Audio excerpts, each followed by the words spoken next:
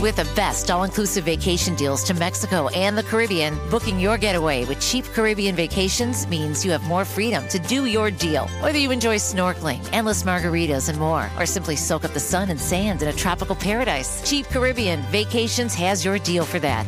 Plan and book the exact getaway you want at exactly the right price for you by using our exclusive Budget Beach Finder, or find a featured all-inclusive package to Jamaica and do your deal at cheapcaribbean.com. This show is pre-recorded and furnished by Montrose Church Ministries. Welcome to Healing Conversations with Pastor Dave Roberts. We don't talk anymore. We don't talk anymore. Do you wish your relationships were deeper and communicating was easier? Do you leave conversations feeling frustrated and empty? Healing Conversations helps us reveal our truest and deepest identities. Dave Roberts, senior pastor of Montrose Church and author of Healing Conversations, brings us insight on how we can deepen our love for each other by way of good communication. Let's work on this together. And now, here's Pastor Dave. Well, good morning and welcome. We're talking about a time to heal, and we're continuing in this Lenten season, which is now really quickly coming to a close. We'll officially be through the Lenten season next Sunday. Next Sunday morning, we'll celebrate Easter, and you can break your fast and get back to doing the things that you enjoy. But we're thinking about the application of that word, the Lenten season, that has to do with the old Anglo-Saxon root of the word, which means to lengthen. Lengthening our days. We've had the time change. Our days are longer. The sun is doing its work to bring back to life all of those things that have been dormant through the winter season. Not quite as dramatic in Southern California as it is in other parts of the country, but the idea being that you and I enter into this season in which we just stretch out. We relax. We let the spiritual side of life, the Son of God, have some impact on bringing to life things that might be dormant in us, things that might seem dead. That's the hope of the Lenten season. And as such, it's a time to heal. And so we've been talking about that. We talked last week about a healed spirit, and we're talking this week about a healed mind, what it would mean to have a healed mind. If there's ever been a time in my life and journey that I felt like I needed some healing for my mind, it's now, at the end of COVID. At the end of a very difficult election cycle, in the middle of one of the most divisive times in our culture and world that I can remember in my lifetime. And so it seems to me that the New Testament writers, specifically Peter and Paul, key leaders in the New Testament church, if you read the book of Acts, you follow along with the structure. The first half of the book of Acts is all about Peter. It's about his leadership in the early church. And then about halfway through, we have a transition, and that transition goes to Paul. And then the second half of the book of Acts really centers on Paul. Gets into some of the details of a debate that exists between Peter and Paul, specifically around the topic of how Jewish do you have to be Christian. Peter believing that you had to be a little more Jewish, and Paul believing it didn't matter at all. Kind of interesting, since Peter was the fisherman and Paul was the Pharisee, you would think they would have argued differently. But in the middle of that is James. James is the head of the council in Jerusalem. We meet him as well. He has a letter in the New Testament as well. It's clear when you read these letters, the collections of what they've written, they're talking together. There are conversations going on around ideas, and one of those ideas has to do with the renewing of our minds. In fact, Paul and Peter use almost identical vocabulary in the writing concerning this area of a renewed mind. Romans 12:1 and 2, maybe one of the most famous passages about your renewed mind that Paul wrote. Therefore, I urge you, brothers and sisters, in view of God's mercy, to offer your bodies as a living sacrifice, holy and pleasing to God, which is your reasonable act of spiritual worship. Don't conform any longer to the pattern of this world, but be transformed by the renewing of your mind, that you could be able to test and approve what God's will is, his good and pleasing and perfect will. And so that language of this renewed mind is almost identical to some of the language that Peter will use, which leads me to believe that they're talking about this. There's a conversation they're having amongst themselves as they try to understand how the work of God and the power of God works in the practical places of our lives. And so just to stop on this early Sunday morning and to say, maybe you need a renewed mind. What part of your mind might need a little refresher, might need to be picked up, might need to be held on to? A couple of years ago, and right here on this radio segment, you can rapidly try to go through the podcast and find it, but you'll have a hard time. I asked you a question, told you a little story, and I'm just interested to see if you retained any of it. But here's the question. In the history of the world, what is the greatest empire to ever rule the world? The largest, greatest empire to ever rule the world. Give it a little thought. There's a lot of contenders in there. We know the Roman Empire was enormous. Alexander the Great conquered the world. So it might surprise you to know that the greatest empire, largest empire of all time was the British Empire. It was the British Empire. And quite recently, in fact, at one point, the British Empire included 13 million square miles of landmass. If you know your geography, then you might understand that that is 22% of the entire landmass in the world.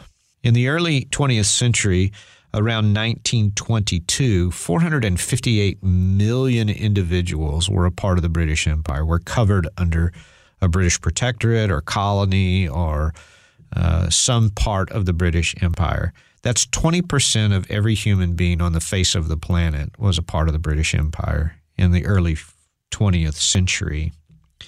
And so when you think about that, you think about the whole phenomenon of colonialization, which began obviously centuries earlier, but its ongoing impact. It's a powerful image to think about. Right here in Southern California, we bear the marks of Spanish colonial life. We visit the missions, but we have inherited culturally a great deal. And it's fantastic if you travel through Central and South America to see the consistency of how the Spanish colonialization worked. You'll be in a space in Bolivia or Ecuador that looks very similar to Santa Barbara. It's not that different. They brought their culture with them. They believed that their form, their representation of empire was the very best way to do things. It was the best way to live. It was the best empire there could be. It was the best culture. And they carried that. And so when you think about what that looks like, here's another little piece of trivia. When did the colonial world come to an end? When did the last aspects of colonialization officially end? Might help you to know that the British Empire began to decline in World War I. World War II finally ended. Officially, the end to the British Empire was 1947 with the annexation of India, given back its independence. So that officially brought the British Empire to an end, but the last colony was a Portuguese colony.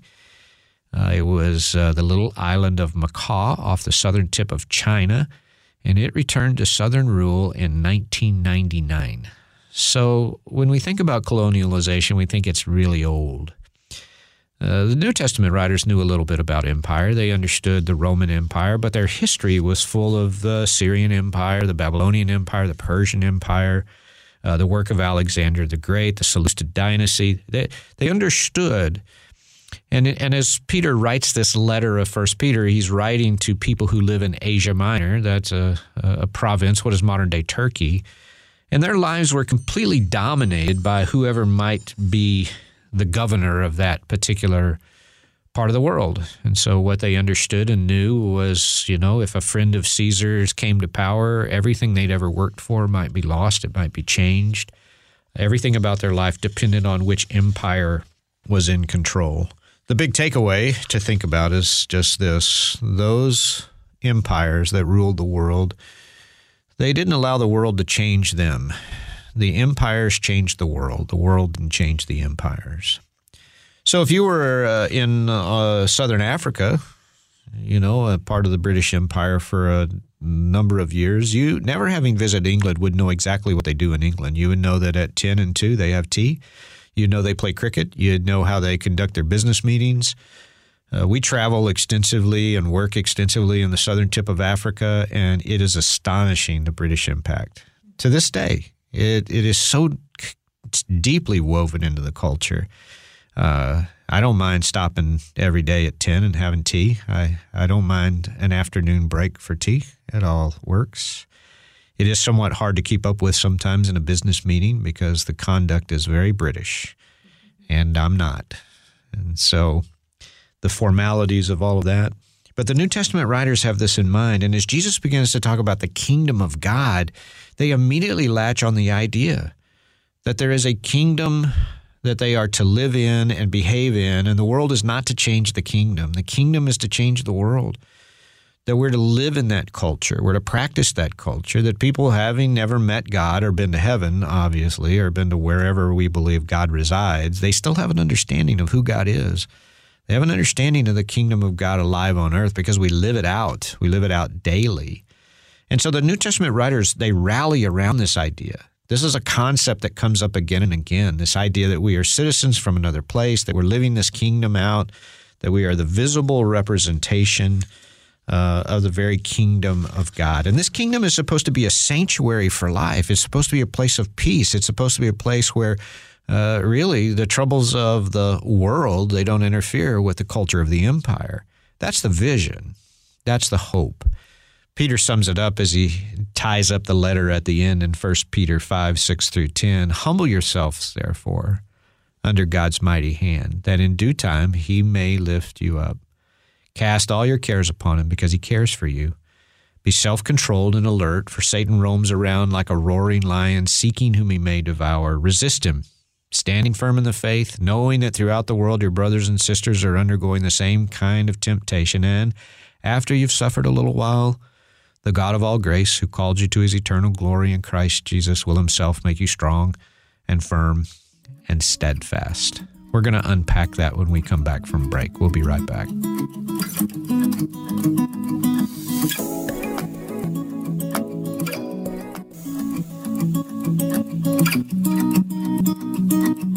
Welcome back. You're listening to Healing Conversations. I'm Pastor Dave Roberts on KABC 790, and we're talking about a healed mind, a renewed mind, and the vision of being a part of a kingdom in which we live in this place of sanctuary, where there's a place of peace, a comfort, a place where we trust and we know that God is working on our behalf. And Peter begins to describe not just the ideal of what it means for us to have a renewed mind, but how we might have a renewed mind. So listen to what he writes, and then we'll unpack it a little bit. 1 Peter 1, 13 through 15. Therefore, with minds that are alert and fully sober, set your hope on the grace to be brought to you when Jesus Christ is revealed at his coming. As obedient children, do not conform to the evil desires you had when you lived in ignorance. But just as he who called you is holy, so be holy in all you do. So when I read this and start to try to look at it, I immediately sort of walk into this particular passage backwards. It seems to me that there's a descending order of things. He's talking about a renewed mind, and then he gives us several little ideas. So if you'd allow me, let's just turn it upside down, and let's start at the end and then work our way back up to this renewed mind, because I think he's explaining some ideas about how we might have this renewed mind. The first thing he says, it's sort of now down at the end of it, he says, but just as he who called you is holy, be holy in all you do. This is one of those really tough things that the Bible says in several places, be holy as I am holy.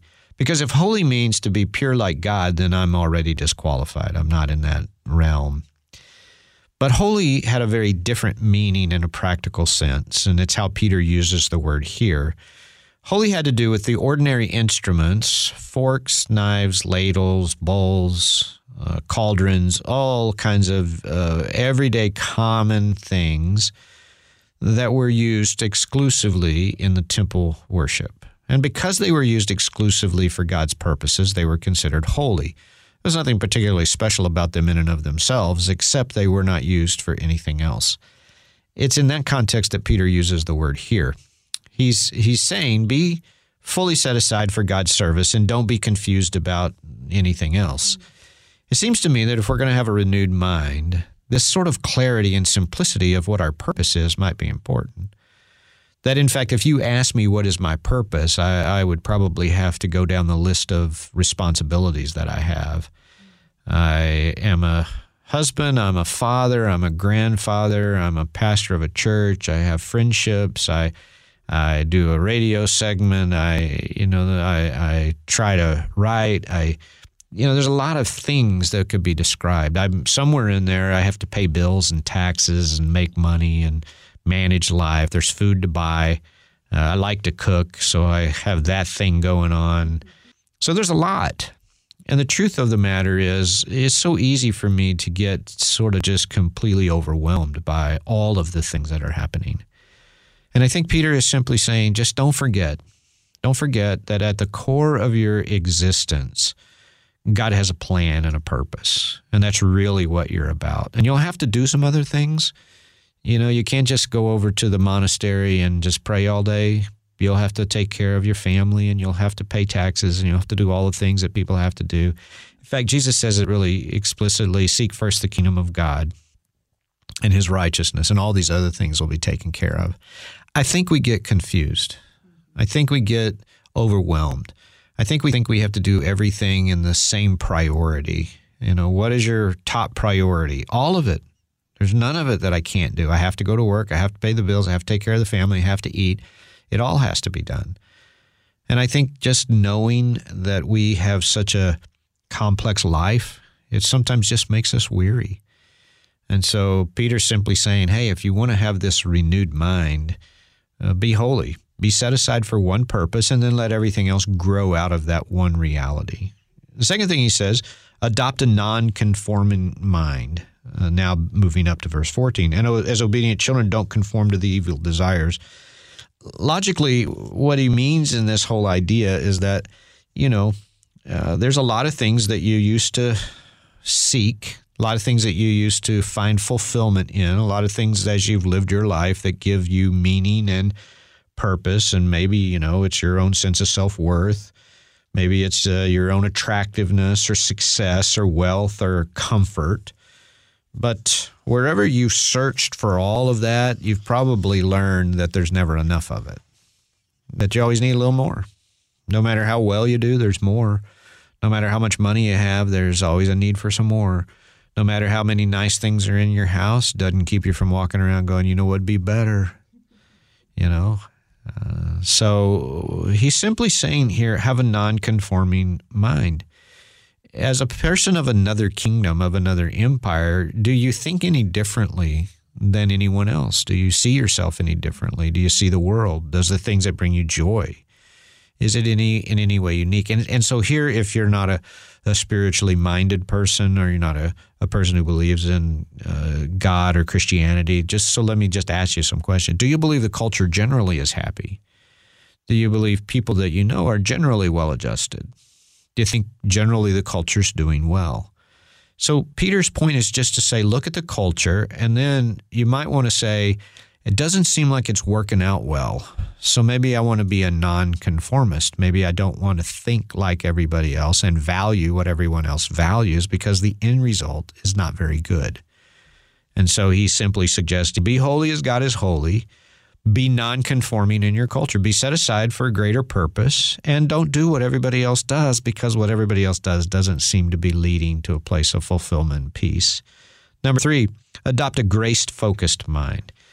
He says in verse 13 now, set your hope on the grace to be brought to you when Jesus Christ is revealed. Part of this idea is just simply this: you live in grace. If you want to know how the God of the Judeo-Christian tradition, how the God of the Bible looks at you, he looks at you with grace. He looks at you with grace. He sees you with grace. He regards you with grace. Whatever you've heard, whatever's been told to you, the Scripture has this overwhelming idea that God looks at his children with grace. And so then Peter makes this point, and when you die, guess what? You'll find grace. You'll have more grace. So if you're wondering, then just focus on the grace that awaits you at the end of the journey. And when you realize that how God regards you as grace and what's waiting you as grace, then go ahead and live in grace. You might want to offer grace to the people around you. I mean, there's a reality that there's a lot of people in the world that make us upset. And if you're living in this culture, what you watch on TV, where you go for your news, you can quickly identify who's making you mad and what would make the world better. Peter's simply saying, The old Roman world was no different than this new world we live in. It was full of things that are upsetting and overwhelming. And he just reminds us, down the list, be holy as God is holy. You got a greater purpose. Don't get caught up. You're not of this world. You're in a different empire. And oh, by the way, you don't need to conform. Don't do what everybody else is doing because it's not working out well. It's just not working out well. And go ahead and offer grace because you're going to get grace. So you ought to offer it. Number 4, adopt an alert and sober mind. First part of verse 13. Therefore, with minds that are alert and fully sober. The exact translation here is gird up the loins of your mind. So if you just take the raw Greek here, the word here is gird up loins of your mind. So here's the image. In the early part of the world, men, everyone really, wore flowing robes, particularly in the part of the world where the scriptures are written. And so to participate, the Greek world, the Roman world, the Middle East, to participate in work or an athletic event, an athlete or a workman would take that robe and wrap it around their legs and tuck it in. And here's the imagery. Because they are girding up their loins, wrapping everything up, now their arms and legs are free to let them function at the best of their ability. And so he uses that image to say, why don't you do that to your mind? Take all the junk that's flowing around and wrap it all up and gird the loins of your mind so that you're free to give your life the best you can give it. I think most of us would look at our lives and go, I don't think I give my life the best every day. Because the truth is, I'm all tangled up in my stuff. I'm all tangled up in my issues. I'm all tangled up in what's happening at this moment. We have moments of perspective and clarity. Some tragedy happens, and then we're like, oh, man, you know what? My life was really okay before all of this happened. And so I think simply Peter is saying, listen, if you want to have a renewed mind, if you want to have a healed mind, here's a simple way to think about it. You have a simplicity of purpose. Narrow it down. You don't need to conform to all the other stress around you. Be a nonconformist. When you stop and you think about what it means and what's happening around you, have a grace focus. Stop being mad at everybody. Stop vilifying others. It doesn't get you anywhere. It just causes you to have a hurting mind. And then go ahead and take all the things that wrap you up and tie you down and tangle you up and trip you up and tie them up in a way that you are free to give this day your best, this relationship your best, this opportunity your best. That's what we do in this season. We lengthen out. We let the life, the thoughts, we just let the sun heal us up, cause life to come back to places that are dormant and dead. When we come back, we're going to talk about that a little bit more. We'll be right back.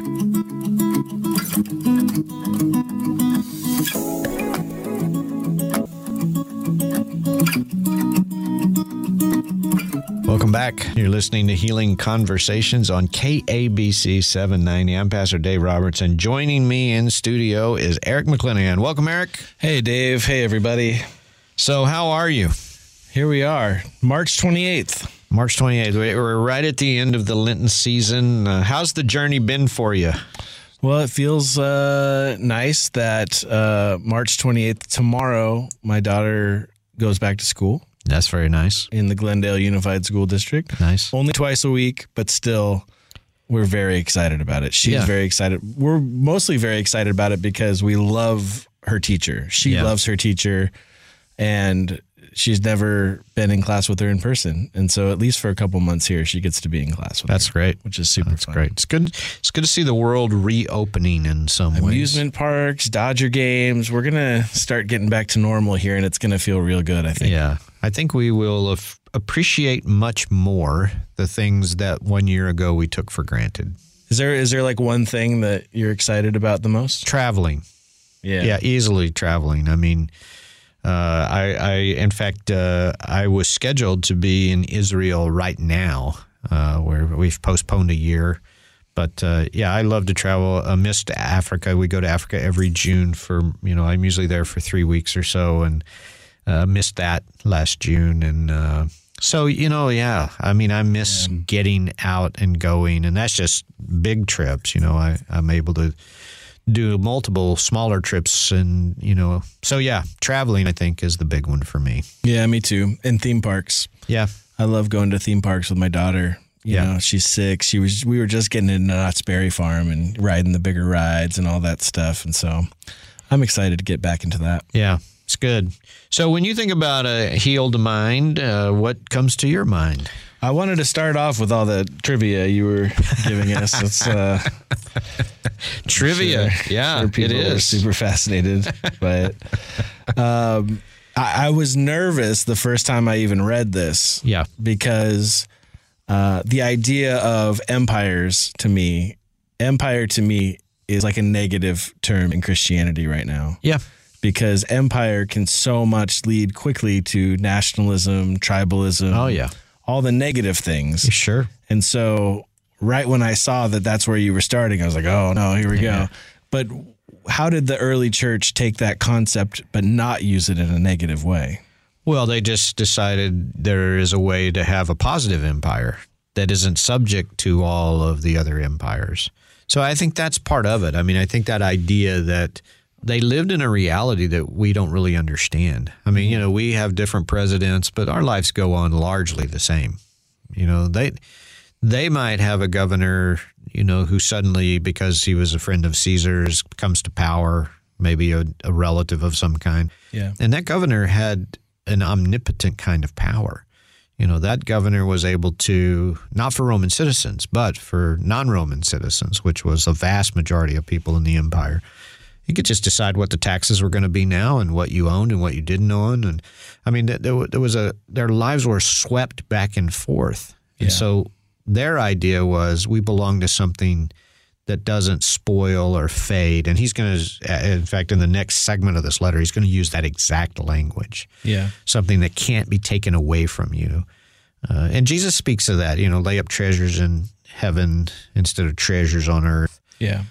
Because that idea, that vulnerability. So they saw it as a place of security because they understood the insecurity and the impact of earthly empires. Because, Jesus wasn't necessarily anti-Rome. He was constantly, we're doing something bigger than Rome, right? Or was he specifically anti-Rome? No. Empires are bad, you know what I mean? I think he found Rome to be irrelevant to his story. Yeah. So, when somebody asks him, he says, give to Caesar what is Caesar, give to God what's God's. But mostly, he didn't care. He didn't care about that. He didn't enter into it. You don't find him disparaging the Roman world and leaders. He's much harder on the Pharisees and the Sadducees than he is on the Romans. Because I think he recognized, it's one thing that Romans are doing what people do. I think that's the thing we lose. When you start to think about what human beings do and you think about how we function. So, for example, as you say, the church right now is not a popular idea in the world and held accountable for a lot of things that have happened. And so, I think when you think about that imagery and what it looks like, if you put human beings in any organization, they have a tendency to allow the power of that and the operation of that to become something that is corrupt. Mm-hmm. And I've said this before, if we can mess up Little League sports and turn that into competition and anger and, all that stuff, divisiveness, we can do that to anything. And that's happened within the church. It happens within all the cultures. So I think Jesus was coming along to say, this is a human experience. How can we get away from that? How can we be better than that? How can we be more than that? Yeah. The big story recently is, Beth Moore, who really has been a pillar of Christian teaching over the last decade, especially female pastors. Sure. She's probably the biggest name in female pastors in the last decade. Yeah. Leaving the Southern Baptists. To me, I look at that and I go, that's empire mentality to me in a tribalism way, the way they treated her to the point where she had to leave. So how can we still have denominations and stuff with structures and beliefs, but not get into the negative aspects of those? Yeah. Well, I think we seem to be able to do that in the entertainment world better than we seem to be able to. Maybe we have a different expectation. So let's explore that for a minute. So if you said, let's talk about the entertainment industry. There's a terrible exploitation of human beings that go on in that. We've seen the hashtag #MeToo movement and all these stories that have come out about how women have been really oppressed. But somehow we kind of look at that and we go, well, but the entertainment value is high enough that it's just what it is. It's kind of worth it.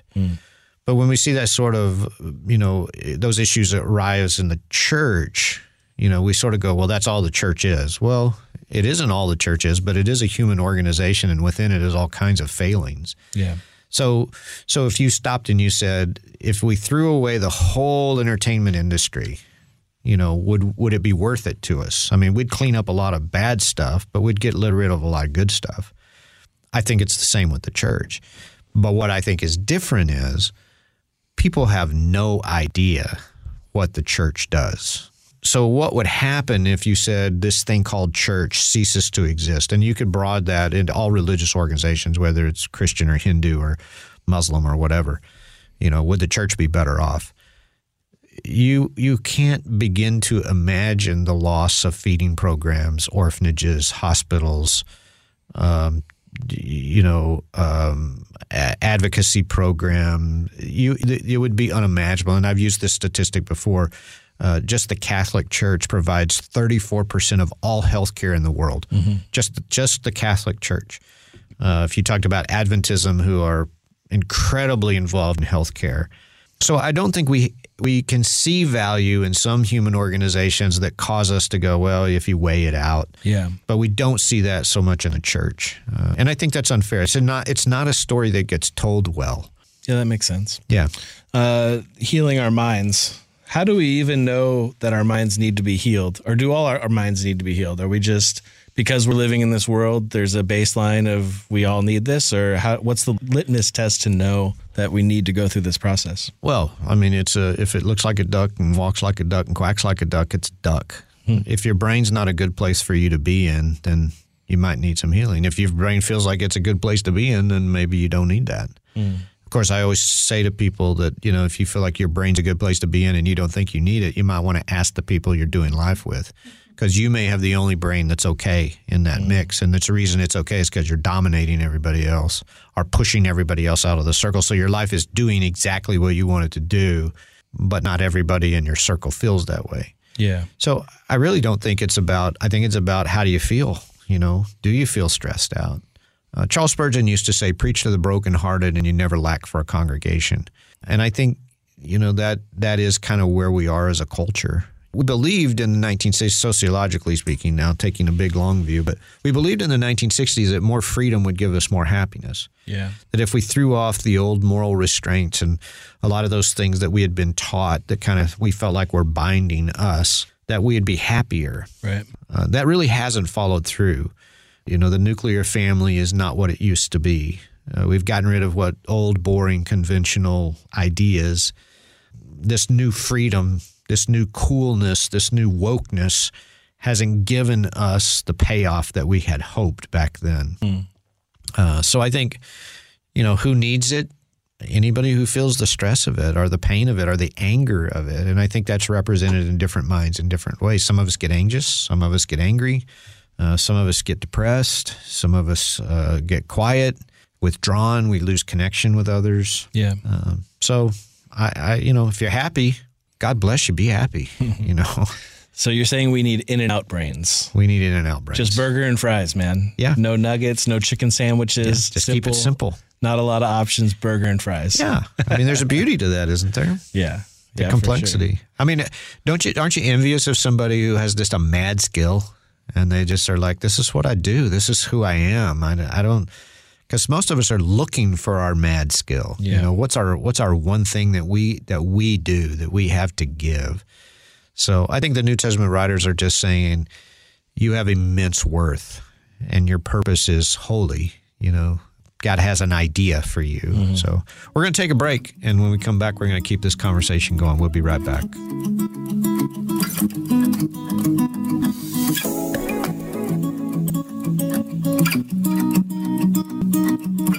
Welcome back. You're listening to Healing Conversations. We're talking about healing our minds on KABC 790. I'm Dave Roberts, and Eric McClanahan's in studio, and we're just chatting about what healing our minds might look like. What are you thinking about, Eric? Yeah, let's jump into these points. All right. The first one you gave us was adopt a holy mind. And from the verse, but just as he who called you is holy, so be holy in all you do. The thing that jumped out at me in there is all you do, because I'm sure you find this too. Yeah, it's pretty easy to be holy during church. Yeah, like when we're up there on the stage, and I'm sure it's the same for people who are just coming for the hour and 15 minutes, depending on how long you feel like preaching that Sunday. Wow. Just go ahead and just take a shot, man. Just go ahead. For that hour on Sundays, it's pretty easy to be holy. Yeah. It's not a lot angering us. We're feeling the presence of God in that moment. It's pretty easy. But that term, all you do, is pretty convicting. Yeah. Like holiness when I'm driving, holiness when I'm standing in line places. That's where it starts to get a little tricky, I think. Yeah, I think so. And I think, again, it doesn't mean be pure in all you do necessarily. It doesn't mean be, without blemish. It just means be aware that you are still set aside for a greater purpose. Specifically, be sure that you're set aside for God's purposes. Mm-hmm. And I think for the New Testament writers, they understood it to be something that said, yeah, I don't do this. I can't use my body for that purpose. I can't use my mind for that purpose. I can't use my mouth for that purpose, because that would be inappropriate. Mm. I think it's a way of thinking about your life that says, well, this is probably okay for me because I'm stressed out and I'm blah, blah, blah, blah, blah, whatever it is, but it wouldn't be okay to be a person that's really set aside for God's service. This wouldn't work well. Mm. So when Jesus says, you've heard it said, love those that love you, but I tell you, love your enemies and those that persecute you, that's a very different concept than what the world tells us. And it's a very different concept of how we live. But I think that's part of the idea. Well, the reason I do this is because I'm living a life in which I'm set aside for God's purposes. And in God's purposes, we don't give back what we get. Mm-hmm. We are a shock absorber in some level. We take in the blow and we give back something better. Mm. And when you say, well, do you believe in that stuff or not? I can't conceive of a world where that would not be better. Yeah, where people behaving that way towards one another, taking the blow, giving back something better, would not be better than what we're living. Yeah. And to me, truth is about pragmatism. It has to work. It has to be better. And so I think that is part of the concept of holy, that God's purposes actually function better in the world than other ideas. Mm-hmm. So the second one, adopt a non-conforming mind. What is the difference, I guess, between we don't want to give into, as it says in here, evil desires of achievement or success or what the world calls those things, but we also want to give God our best. We want to be excellent in all we do. What is the difference there in the pursuit of those things? Well, I think it's the appetite involved. I mean, excellence means I feel confident that I have done my best with that I didn't hold back, that I wasn't lazy. But when I get into a mode where I say I can no longer appreciate what I have accomplished, my perspective becomes, I need more of that. I need, when I become insatiable, that's when the appetite has owned me. I no longer, Paul says food for the stomach and stomach for the food. Mm-hmm. There's a process by which you got to eat, and you might as well eat something good. But the day that you get to the point where you're like, all I want to do is just find the next thing I've got to eat, then you've probably passed the point of saying, that's a healthy appetite.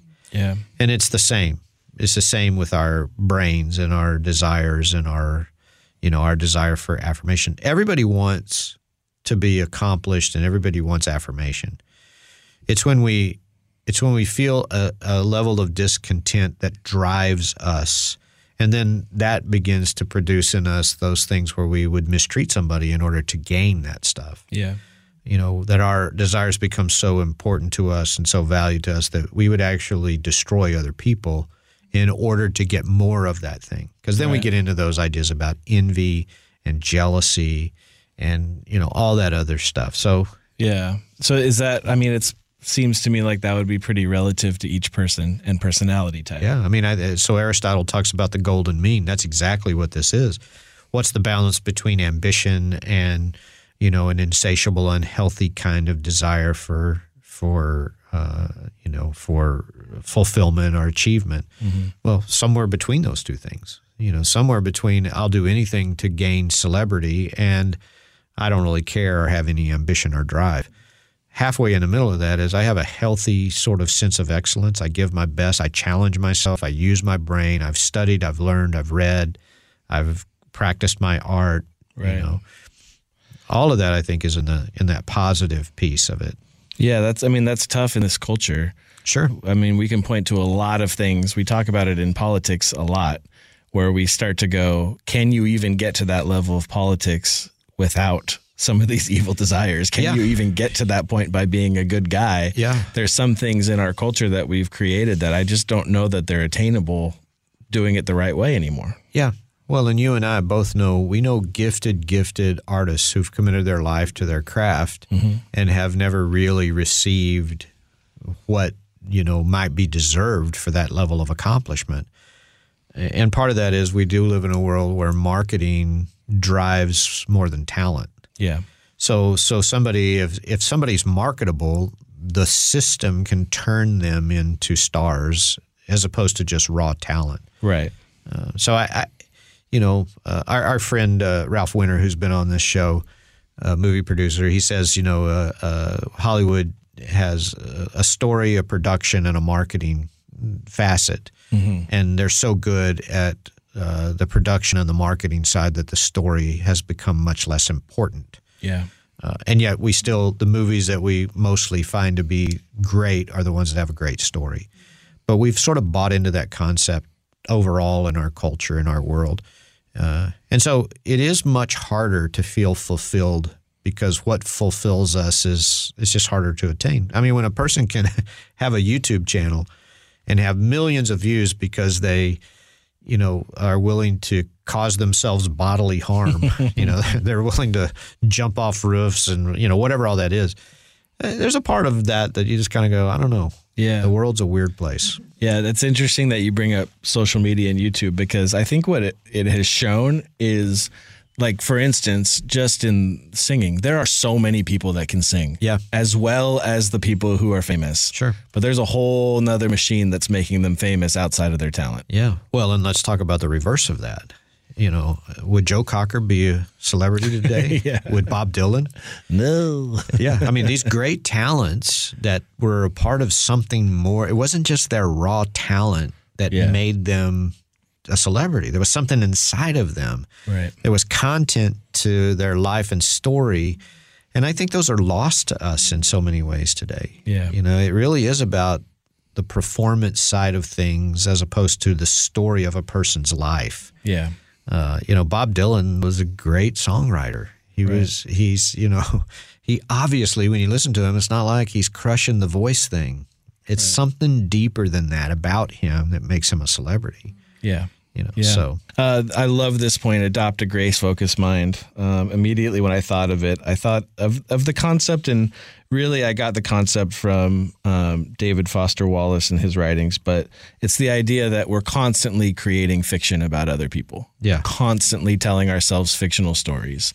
And so I personally have been really trying when I'm driving to always give the person grace who cuts me off. Yeah. That literally when they cut me off, I'm creating a fictional story of who they are, of why they cut me off. I could just as easily create a fictional story of they need to get to the hospital right now. Yes. Or they didn't see me. Or it's just as easy to create a positive fictional story. Right. And I really think that this point drives that home. Yeah. If you knew everything there was to know about a person, you'd show them mercy. Yeah. And I think we don't. We don't, because our minds immediately leap to who does he think he is, and why does he thinks he he thinks he's more important than me, and so how do we slow that down and offer the world grace? Again, I think that reality we're supposed to absorb. Maturity is I'm absorbing the blow and I'm giving back something much better. Yeah, and I think step one of that is what we've talked about of just I'm not the protagonist. Take yourself out of the protagonist. Your story is not the only story going on here. Yeah, and I think that's a powerful truth. But we have to live for a greater cause. If I condemn myself to my small story, then I'm condemning myself to a life that's really hard. Yeah. If I believe I'm contributing to something much greater than just my story, then I can endure some things in my. Nietzsche said, we can endure almost any what if we understand the why. Yeah. And I think that's very much true in our stories. So next week is Easter. Next week's Easter. And we are having online, if people need an Easter place to go, we have our online service on Facebook. Just search Montrose Church. Yeah. And we're also doing it in person. And we're doing it both ways. And just so you know, Eric is doing these, he's doing magical video electronic, I don't know what. Magical. It's going to be virtual like magic. Virtual choir and all kinds of things going on. So, well, listen, thank you for tuning in this morning. And if you're in need of a healed mind, my prayer for you is that somehow this conversation helps you take a deep breath. Remember, it's the Lenten season. Stretch out. Let the sun bring to life in you things that have been dormant. Don't work too hard. Just relax and maybe let the power of God work in you and through you. God bless you. Thanks so much for listening. We don't talk anymore. We don't talk anymore. We don't talk anymore like we used to do. We don't laugh anymore. What was all of it for? Oh, we don't talk anymore like we used to. This show is pre-recorded and furnished by Montrose Church Ministries.